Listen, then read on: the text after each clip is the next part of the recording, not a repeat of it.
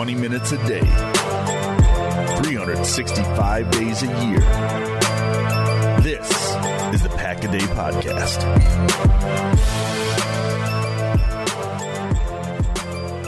Hello, everybody, and welcome into episode 733 of the Pack-A-Day Podcast. I'm your host, Andy Herman. You can follow me on Twitter at Andy Herman NFL. I am a writer and editor for Packer Reports. I am incredibly excited as this is officially season 3, my first season 3 episode on the Pack-A-Day Podcast, episode 2 to be exact, which means that we have actually completed 2 years of episodes, which seems absolutely crazy to me. But here we are. We've had a ton of amazing guests, and I'm so excited to be joined by another one today. My guest today is a news and sports multimedia journalist for NBC 26. She was previously a digital producer for NBC Sports Washington. She's worked such prestigious roles as Sunday Night Football, Football Night in America, the Stanley Cup Playoffs, the NHL Winter Classic, and much, much more. She now gets to cover your Green Bay Packers here in Green Bay. My guest, of course, is the one and only, the amazing Rachel Hopmayer. Rachel, thank you so much for coming on the podcast. Thank you for that incredible introduction. I don't know if anybody's ever covered my resume so succinctly. Well, I do my best. It's one of my only skills, so I appreciate it. But welcome. I'm so excited to have you on. I'm so excited to kind of go over a few of these different topics that we're going to cover today. But before we kind of even jump into any of that, I just kind of want to go over, your journey to covering the Packers with, NBC 26 as a sports reporter and kind of how you got to this point. Sure. I moved to Green Bay right before safer at home orders in Wisconsin, and the pandemic really kind of went across the United States. So it's definitely been a crazy time thus far, but I am looking forward to getting back to Lambeau when things are normal, just like every other cheesehead is. I love my time in Washington. I covered 3 championships. Who can complain about that? Just amazing to see sports teams of any sport, of any franchise work so hard to secure so many league and team firsts that, the Capitals, Nationals, and Mystics certainly provided a lot of fun in my time there. And I feel so lucky to keep that in my back pocket with some incredible stuff on the camera roll for sure. And it made me the reporter I am today. I come to Green Bay caring a lot about athletes' stories and connecting fans with their favorite people. And I feel lucky that in my access and my job that I earn, I also earn the trust and respect of fans in return and getting to share both worlds with them. Yeah, that's really cool. I've given some of the other, journalists and, sports experts that have come on the podcast in the past some crap, like Lily Zhao, for example, Kelly Price, who used to work for NBC 26. I gave them crap because they didn't bring any good luck or championships to Green Bay while they were here in Green Bay. So hopefully you can bring some of those championships that you've covered to Green Bay. So hopefully the Packers and maybe the Bucks and Brewers can have some of that success that you've had the opportunity to cover so far. So you're going to hopefully be our good luck charm. Pretty good. So I hope so. If my track record indicates anything, then we should be in the clear. Yeah, that sounds amazing. So we're going to hold you to that 100%. But you mentioned at the onset that this has kind of been a really interesting time to come on. Obviously, just as you came to Green Bay, everything kind of hit and everything's been a degree of difference, or like 20 degrees difference ever since then. What has been, your favorite thing about covering the Packers so far? Obviously, you've had the opportunity to cover the draft, but also, what's been kind of different about covering the Packers during this time? Sure. I think it's a really interesting time to use technology in any way you know how. I'm the first one to admit that I am a very social, extroverted person, and I try to use that to appease anyone I talk to, when it's staff, coaches, players. I try to let them know who I am so they can trust me. And doing that behind a computer screen is not only incredibly hard, but even reaching people who don't want to be reached through technology is harder. It's different than walking around the halls of football and getting to bump into people and have that interaction. So, just like fans feeling detached, I think a lot of us are in the same boat, and that's okay. That's what the world is one day, and we'll do a pendulum swing the other way soon enough when things are right and safe and meant to be. But it's been interesting because I feel like I've gotten to know Packers fans differently than I ever would have, in my time here, because obviously Packers Twitter is known for being just that, Packers Twitter, let alone Aaron Jones Twitter, but we'll get there. And now I'm getting to know people on that type of network that are just so social, so welcoming, because that's all we have these days. It's not like there are brewery meetups right now or any type of in-person, okay, let's smile, let's laugh about this, let's cheers. So as much as I feel the love now, and that's super awesome, and I'm trying to give it back every way I can, I'm super excited to when this all becomes a bit more tangible. Yeah, I can only imagine. And that was kind of my follow-up question is, you're obviously new to the area. Just how much have you had the opportunity to kind of get to know Green Bay so far? It's interesting. I am living in downtown Green Bay, so I feel lucky that I'm close to some of the action. I love the area. I can't wait until it's a bit safer to go to some more restaurants in person, breweries, stuff like that. But I try to take my daily assignments in stride and use that as an opportunity. I had to drive all the way out to Wausau the other day. So that's, again, another chance to just take a good drive by myself, put on a country station and look around me. Stuff like that. I've seen more cows and farms than I ever have in my life. And I got to say, I think they're so stinking cute that I'm super glad they're not that far from me. But Wisconsin's great. It's a beautiful place. And I'm just excited that every day I feel like I see something new. Yeah, so it sounds like you've had mostly good impressions of Green Bay and Wisconsin so far. Is that safe in saying? Is it kind of what you expected it to be? I don't know how much expectations I really had. My only other foray into the Midwest before this has definitely been Chicago. And I think it's safe for everybody to say Chicago's not an accurate portrayal of what Midwest life truly is. So especially for Wisconsiners, then you take it closer to Green Bay. But I'm grateful that, I'm really in this moment of my life, spending it here and enjoying everything. I mean, cheese, beer, come on, people. Like these are the finer things in life. Very much so. To be in an environment where people not only value these truths to be self-evident, but also hold their sports as religion, I feel very fortunate. Yeah, very much so. And wait till you see, hopefully sooner rather than later, actual, Packer Sundays in Green Bay, where you get the football, the beer, and the cheese all rolled into one, smorgasbord of amazingness. So those are the best days, and hopefully we'll get back to those sooner rather than later. But that kind of actually brings us to one of the topics that you've had the opportunity to cover so far. I had the opportunity to kind of be part of that story, which thank you for that, by the way. But your story on Packer fans having the option of opting out of their season tickets. You actually did that story a couple weeks back prior to the Packers, actually executing that option, which was more recent. So I'm curious, what were your big takeaways from fans as you were kind of putting together that story?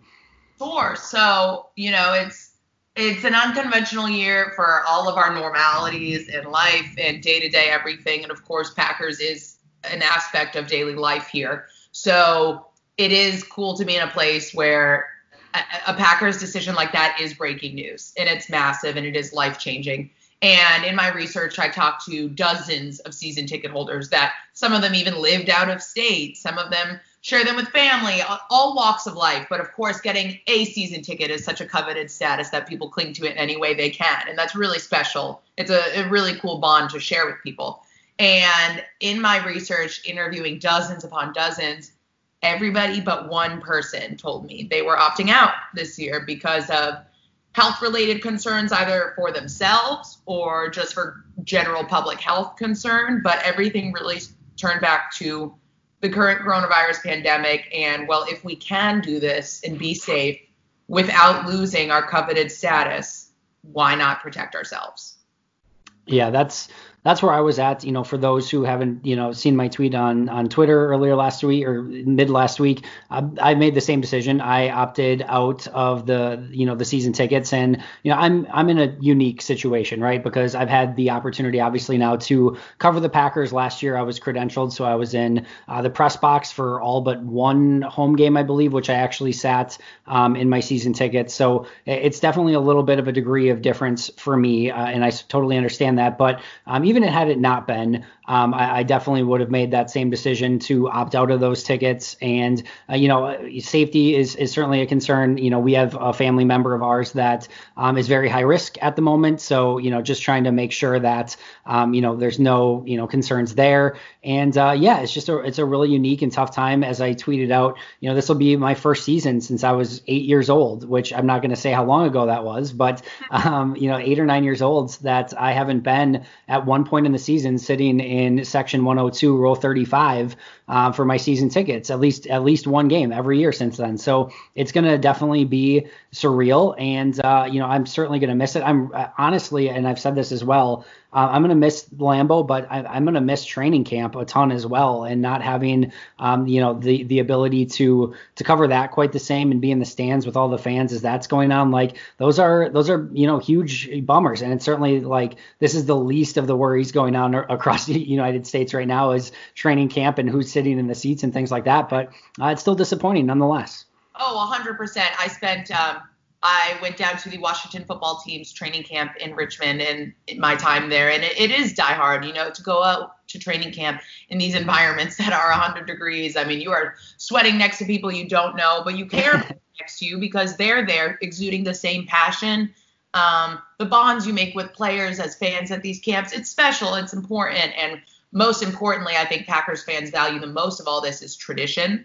So it's definitely a bummer to see something like that go away. And I just went back and checked in my records. And I think the best quote from my story in all of this, Elliot Glicksman, a season ticket holder, told me, "I'm dying to go to Lambeau, but I'm not dying just to go to Lambeau." Yeah. That says it right there. Yeah, that's a very good quote. You said his name was Elliot?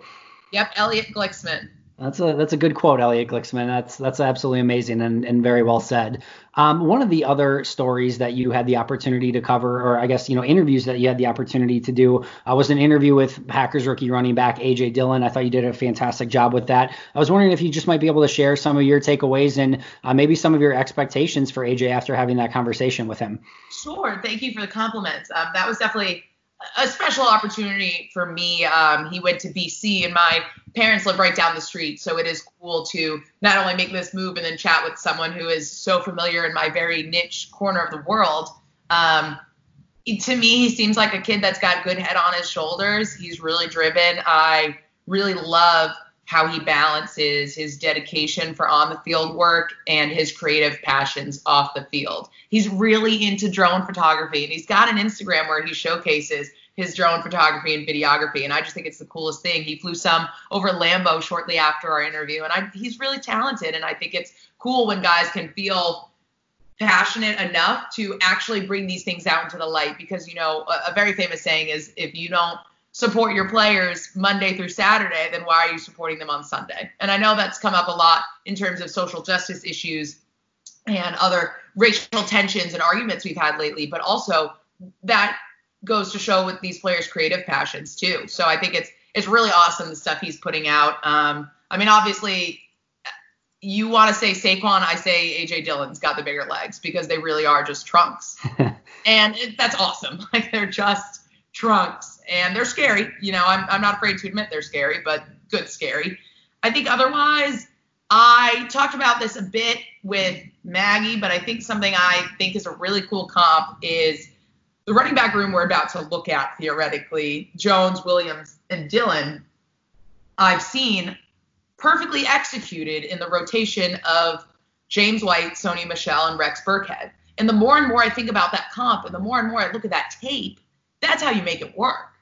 And that's how you could see the impact actually come on the scoreboard. And I wanted to hit on that later when we talk about, what's coming up with LaFleur. But if you're going to make a rotation work like that, it's got to be very concise. And I don't know how much analytics they're going to put into this, but you can certainly use those numbers to make an argument for how specific you want to get with this rotation. Yeah, I think, when you're building a rotation, whether it be at running back, whether it be at, wide receiver, whether it be, a defensive backfield, I always like having what I call like different flavors of players that you can kind of plug and play in there. At wide receiver, oftentimes it's talked about like a basketball lineup. You've got your short, shifty guy, usually in the slot. You've got your big power forwards. You've got kind of some all around guys. So they always talk about it in that regards. And now I feel like Green Bay has those different flavors in their running back room as well. well. We've seen Aaron Jones kind of become that all-around player, much better pass catcher this past season. He's learned how to pass protect much better over the course of his career, and of course dynamic in the open field. Then you have Jamal Williams, better pass protector, can do some receiving out of the backfield, great in check down opportunities, a little bit more of a power runner than Aaron Jones is, but probably not the power runner that A.J. Dillon has the potential to be. Exactly. So now you get this big bruising power juggernaut of a halfback in A.J. Dillon, who also possesses some speed. You get a third flavor in there. And then, oh, by the way, you still have a guy like a Tyler Ervin, who last year you used as, on jet sweeps and reverses and as a punt returner and a kick returner. So they have every flavor of running back that you could possibly imagine. And it really gives Matt LaFleur a lot of options and versatility. Totally. You just casually sprinkle some spice in there and you've definitely got some explosive wings going on. But yeah, that's definitely, I know A.J. Dillon expressed a lot, both draft and in our chats, about being durable and being able to be that kind of pass catcher. So I am wondering if he is kind of that halfway point between Jones and Williams he's a power runner like a train. I haven't gotten to see him go up against a line, but the routes I got to see him run in the gym and the strength he's carrying is just trucking a train. So that combined with some sticky hands could really create some good edge here. No, I'm 100% in agreement. And, just recently there was a picture on Twitter and it was A.J. Dillon standing next to Kamal Martin. So obviously two rookies. I don't know if you saw this picture, but obviously Dillon is huge. But if you would have told me that at any point in my time watching football that okay, one of those guys is the running back and one is the linebacker, I would have told you a million times out of a million, all right, Kamal Martin's the running back, A.J. Dillon is the linebacker. A.J. Dillon just built like a train. And it's just crazy to, that this guy at that size with those legs, with that, bulk is the running back. And, now obviously, defenses have gone more towards lighter inside linebackers so that they can help in coverage as well. But, just seeing those two juxtaposed against each other was such a sight to see, and just crazy to think just how big A.J. Dillon is, even in comparison to somebody who has the opportunity to come in and compete as an inside linebacker for the Packers. Exactly. And I think a lot of people had to say during the draft, there's a lot of miles on those legs so far coming out of Alston. But you know what? He wears his weight well. And not only that, he travels with his weight well. So I really think he knows how to carry himself both swiftly and succinctly in order to pack a punch on really any route catch he's trying to go for. For sure. And the thing about the wear and tear, that could start being a conversation as you get into the second contract talk and things like that. But, most teams aren't keeping running backs into their second contracts anyway. It's just the unfortunate nature of the business at the position right now. So many teams are going, just with the 4 years and then letting them walk and then, kind of rinse and repeat with a new rookie running back. So we'll see. But, that'll be a conversation down the line. But it's certainly not going to affect them over the course of the next few seasons. That's for sure. Let's kind of go towards some upcoming stories. So, obviously there's going to be a lot to cover as the season goes along, but I really just kind of want to pick your brain and ask you, what kind of stories or what story are you really looking forward to covering as this, season progresses in your first year covering the Packers? Sure. So, touching on that running back room, I'm big on, all right, if football is a business, that's the harsh reality, is money, numbers, a lot of it comes down to a business. Then the players are their own entrepreneurs. And I firmly believe in that. I have spent some time in the contract side of sports business, and contract years are never not absolutely fascinating to me. And I think it's really interesting to see how not only fans overanalyze in contract years, but how that ends up making business decisions for both the player, the team, every aspect of the business. And I am really excited for quite a couple of contract years we have coming up on the Packers to be able to look at how these guys are putting in their work and where that will lead them either in Green Bay or elsewhere. I just really think we live in a world where the business aspect is undeniable and what you do on the field is your currency. So that is definitely going to be something that I'm personally going to be keeping in a theme of, okay, if we're trying to clock this and keep an eye for an eye, what do we have going for guys who could be here their last year, and how are they going to show that they do want to keep playing here or at least lengthen their football career at all? Yeah, and I think, at this point, everyone knows kind of the five names with Aaron Jones, Corey Linsley, David Bakhtiari, Kevin King, and Kenny Clark as being those names. But the two – named.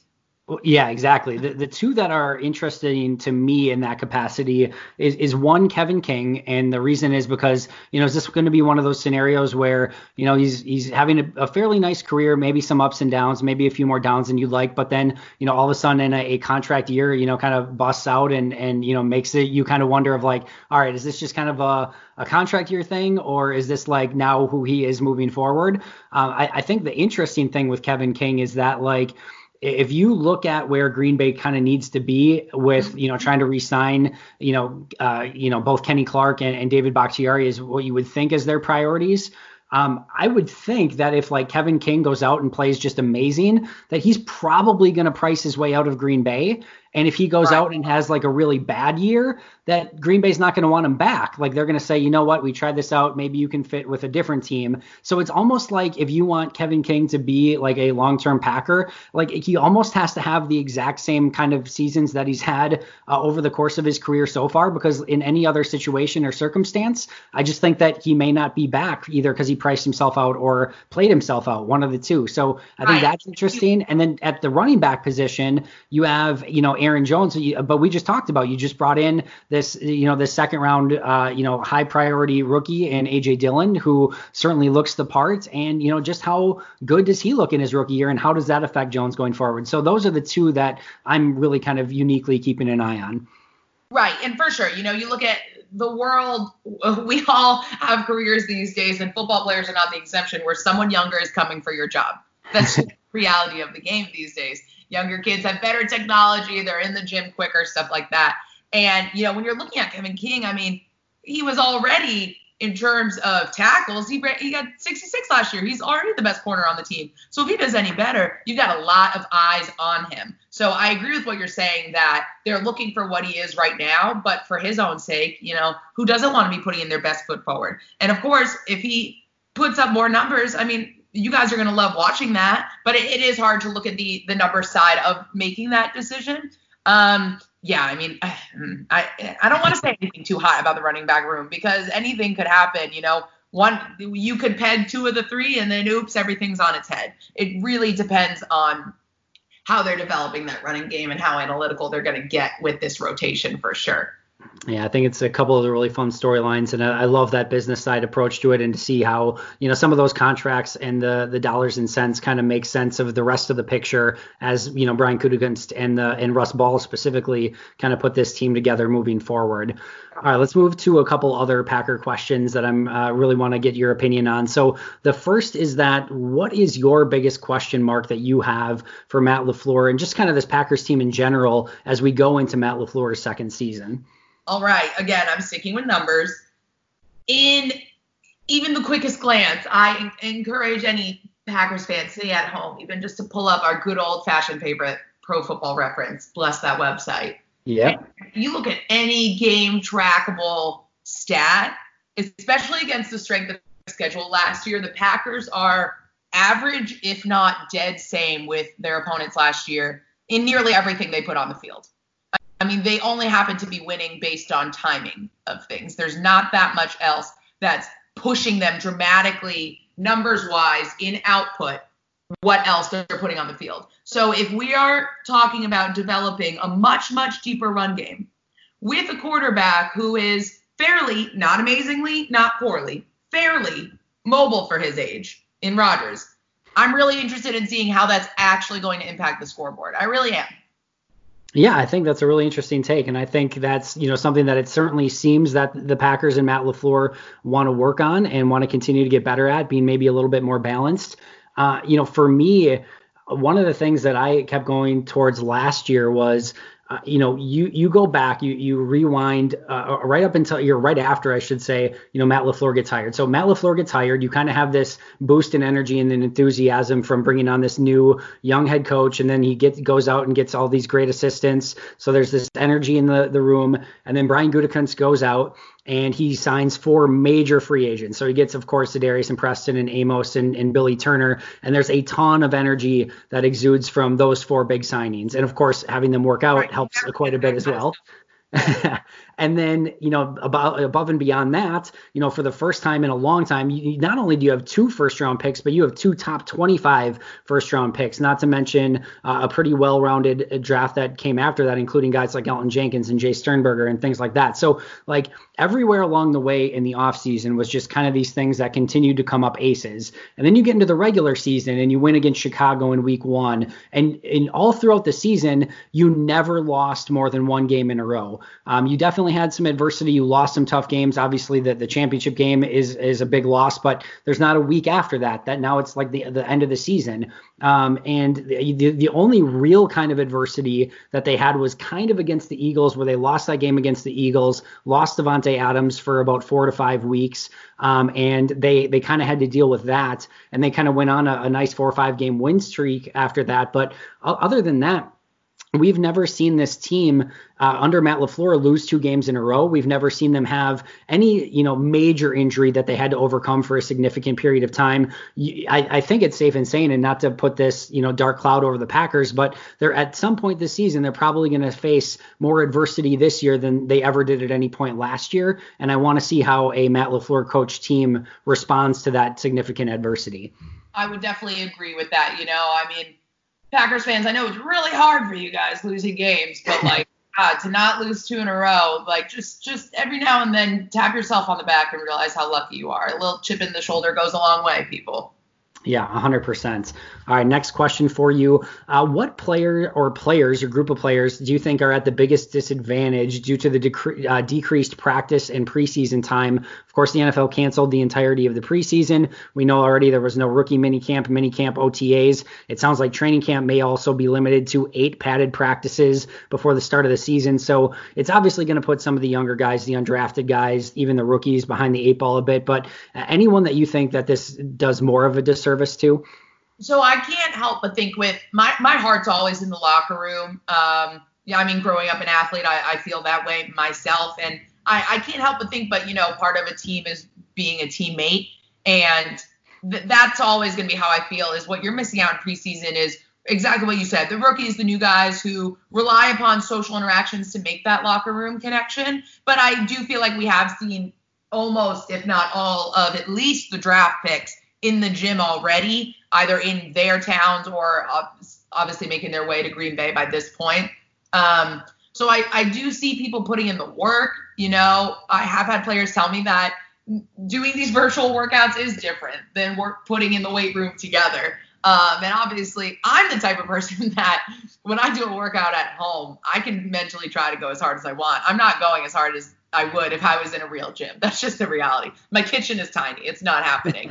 But hopefully these players, have better facilities than me to pull off these workouts and sweat their butt off and get that muscle memory in at home. But there is a bit of a difference, when you're looking through a computer screen and you don't have your squatter yelling down your neck, something like that. So, you're not running the same routes in your backyard that you would be with 20 teammates running through the same drill. So I do think socially, mentally, I think maybe everyone, and this isn't Packers specific, is feeling a bit of the pinch and prep. But, that's going to be a storyline also to watch throughout the season is empathetically, I'm going to want to be talking to guys about being like, are you still feeling any of the burnout effects or too quick to ramp up effects of the season? Or what are you missing? What do you feel like you didn't get this year that you actually took for granted before in terms of preseason prep, things like that?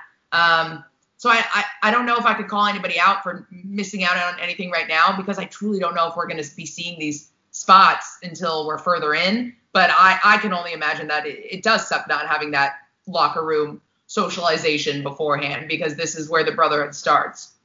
Yeah, that's a really good point. I never thought of it necessarily in that locker room regards, but that's something that really buoyed the Packers last season was their strong locker room. And to be frank, you lose guys like Brian Bulaga and Tramon Williams, who are 2 of the real great ones in that locker room. And that's certainly going to change the dynamic a little bit just when you lose players like that. At least for now, there's still the opportunity that maybe Tramon could be back at some point, but at least for now, you've lost both of those players. So, you're looking for maybe guys that are going to step up and take their place a little bit. And, that sometimes that takes time, effort, and energy to kind of figure out who's going to take on some of those leadership roles. And it's not like Green Bay's necessarily lacking for that. You still have guys like Zadarius Smith and Aaron Rodgers and a multitude of other people, David Bakhtiari within that locker room that that are going to help that transition. But it's still something that's really interesting that, again, personally, I hadn't thought about. I think it's very safe to say that a lot of the rookies and undrafted players are going to really be behind the eight ball. Another player that, kind of stands out to me a little bit is Devin Funchess. And you go with, you look back at Devin Funchess. So, of course, he played in Carolina 2 years ago. Then he gets the one season in Indianapolis where he's trying to learn a new offense and a new quarterback. And then right before the season, Andrew Luck retires. And then, of course, in game one, he goes out with an injury for the entirety of the season. Now he gets picked up by the Packers. Now he's trying to learn another offense, kind of get back in game shape. He doesn't have the opportunity of, really an elongated training camp or a preseason at all to work off some of that rust. And we also know just how important that trust is for Aaron Rodgers to build with his receivers to make sure that they're on the same page, that they can do, some of those things. And I just think that that's going to really be a detriment to a player like Devin Funchess, who isn't necessarily going to get, like you mentioned, muscle memory, some of those practice reps and muscle memory of just going through that with Aaron Rodgers to build up some of that trust and maybe work off some of that rust from being out all of last season. Yeah, I hear you on that 100%. Nobody deserves more time to fully shake that off, of course. And that trust is absolutely true. We can't say for sure it isn't happening. We live in a world where nobody's obligated to post their whole lives on social media, but you see guys like Cam Newton linking up with 3 or 4 of his receivers already, and we just don't know if that's happening right now, and I wouldn't hold anybody accountable to if they are or aren't yet, purely because there is a global pandemic going on at the end of the day. And I would never, ever, ever judge a quarterback for not linking up with his receivers if anybody hasn't quarantined for 14 days leading up to that. It's everything is just more complex than you could ever imagine it to be before. But at the end of the day, those connections are vital, and that is what makes a team even stronger. But I love that you brought up Zadarius Smith again for this, because I do look to him as a vet in the NFL who I do love how he's come into his own in Green Bay. And I think his career arc has been super great to see him be a completely different player here than he ever was in Baltimore. I got to watch him a bit here in my covering time of the Mid-Atlantic as well. And I just think it's super cool to see guys like that. I also think Darnell Savage has a bit of charisma to him to kind of be one of those middle tier guys that can be a locker room connector, social empath in there. Yeah, I think you're 100% right on that. And I think having the ability to team with, Adrian Amos and learn from him as well is going to help his progression. And, just going back to Zadarius for a second, like, how crazy is it? And I know Zadarius maybe has a little bit more work to do to get mentioned in this echelon, but like, how crazy is it that, Ron Wolf comes in and his big free agent signing is Reggie White. And then Ted Thompson comes in and his big free agent signing is Charles Woodson. And then Brian Gutekunst comes in and his big free agent signing is Zadarius Smith. Like, these leaders on the defensive side of the football to huge free agent deals that everyone at the time thought were, overpriced and overpaid. Even Reggie White, everyone was gunning for him, but the Packers made a super aggressive offer at the time. Charles Woodson was one of the last big free agents on the market, and the Packers had to overpay him a bit to get him to Green Bay. And then Zadarius Smith, Bill Barnwell, of course, gave him the Packers like a D- when they made the signing and said it was massively overpaid. So, and all three of them have just come up absolute aces. Hopefully, they won the Super Bowl with Reggie White. They won the Super Bowl with Charles Woodson. Hopefully they can do the same with Zadarius Smith, but just a crazy correlation between those 3 signings. I love all of that for sure. And I do think that, some people say defense wins championships.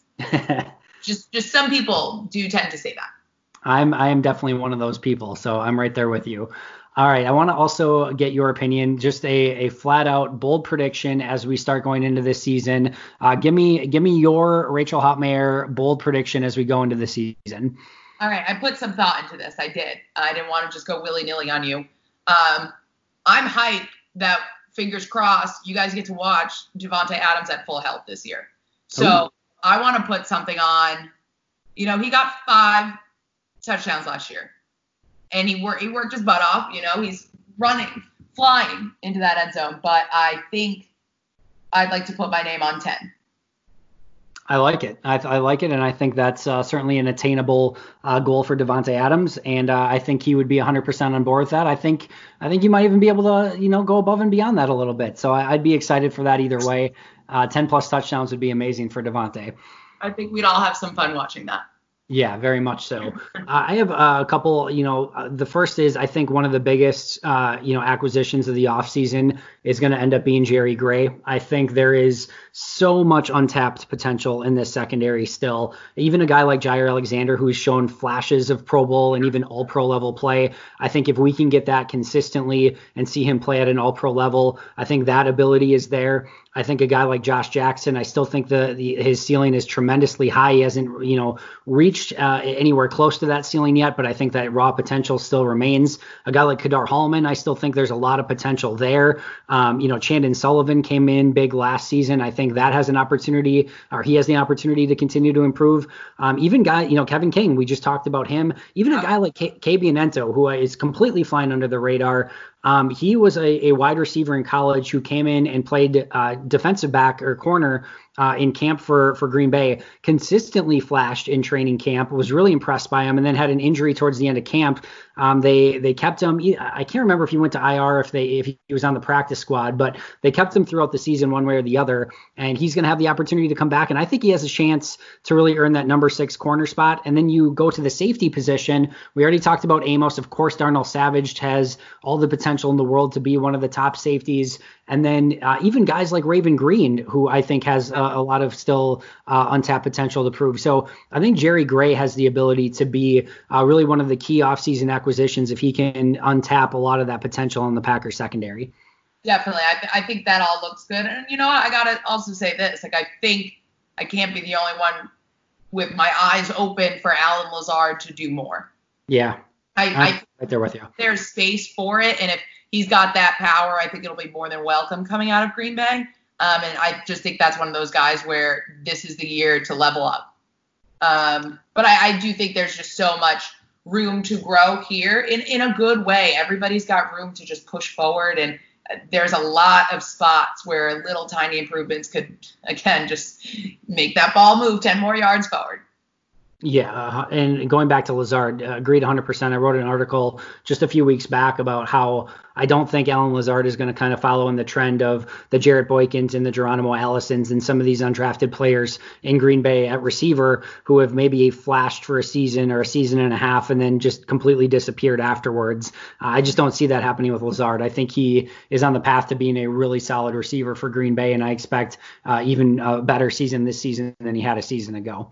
Right. I think, again, we are in year 2 under LaFleur's scheme here, and you either make it yours or you don't. Yeah, and I think Lazard's ready to make it his. This has been absolutely fantastic. But before we get you out of here, I want to see, did you have any final thoughts, anything else you wanted to cover before we get out? I mean, I love the opportunity to talk Packers with people. I take it so seriously that I just feel so lucky and humbled that I get the honor of talking about something so serious and cherished as the Packers and football and a game we all know and love and live and die over so seriously with people like you and a fan base that cherishes it as their lifeblood. I always want to talk to people about this. You can find me online at Rachel Hopmayer, Twitter, Instagram. And I'll always want to chat. And the day that things go back to normal, sure, you'll be able to find me covering some pregame tailgates around Lambeau. I'd love nothing more than to slide on over to anybody's tailgates, see what you're cooking, learn the Wisconsin way. I've not had a brat yet, so got to figure that out. You do need to figure that out. That's going to be a homework assignment for sure. Anything that you're currently working on, anything that you want to plug on your way out? Nothing too close yet. It's preseason for all of us, and I'd be lying if I said that I wouldn't be doing my job along you guys if I wasn't watching my tape and going through all of my routes and lines as possible. We've got a lot of things on the horizon. Wouldn't it be nice if we were in a year where baseball was already in full swing and I had that diamond on the back of my hand while I'm getting prepared for Don Hudson? But that's not what we take, and that's not what 2020 has dealt, and I am A-okay with that because we are all working harder than ever to just give the Packers fans whatever we can, for sure. I just feel excited to share it with you guys. So I'm working hard. If Packers fans ever want me to dive deeper into something, do any analysis, push harder on a topic, talk to players about anything, I'm more than welcome to use whatever access I can to try and tell the stories that the fans are looking for. Well, that's what makes you so great. I'm so excited that you are going to be covering the Packers moving forward. This is legitimately true. I think the first time that we were, maybe it was the first or second time that we were on a call together for, just a media call. I think there may have been one prior to the draft, and then the draft came on. And it was like the second time that you were on, and like both times you asked amazing questions, and I'm like, who the hell is Rachel Hopmayer? She's fantastic. I'm so excited that she's going to be joining the beat. So really, really excited to have you, covering the team. And hopefully eventually when things clear up, we'll be able to see each other in the locker room and things like that, which would be even more amazing. But I can't thank you enough for taking the time today. Thank you for having me. This is seriously the biggest honor. And Cheeseheads, I'm here for you. Well, everyone, make sure to go out and follow Rachel on Twitter. Of course, you can always follow the podcast at Pack-A-Day Podcast. Stay tuned tomorrow for a all new episode, and we'll get you guys out of here, as always, with a big Go Pack Go.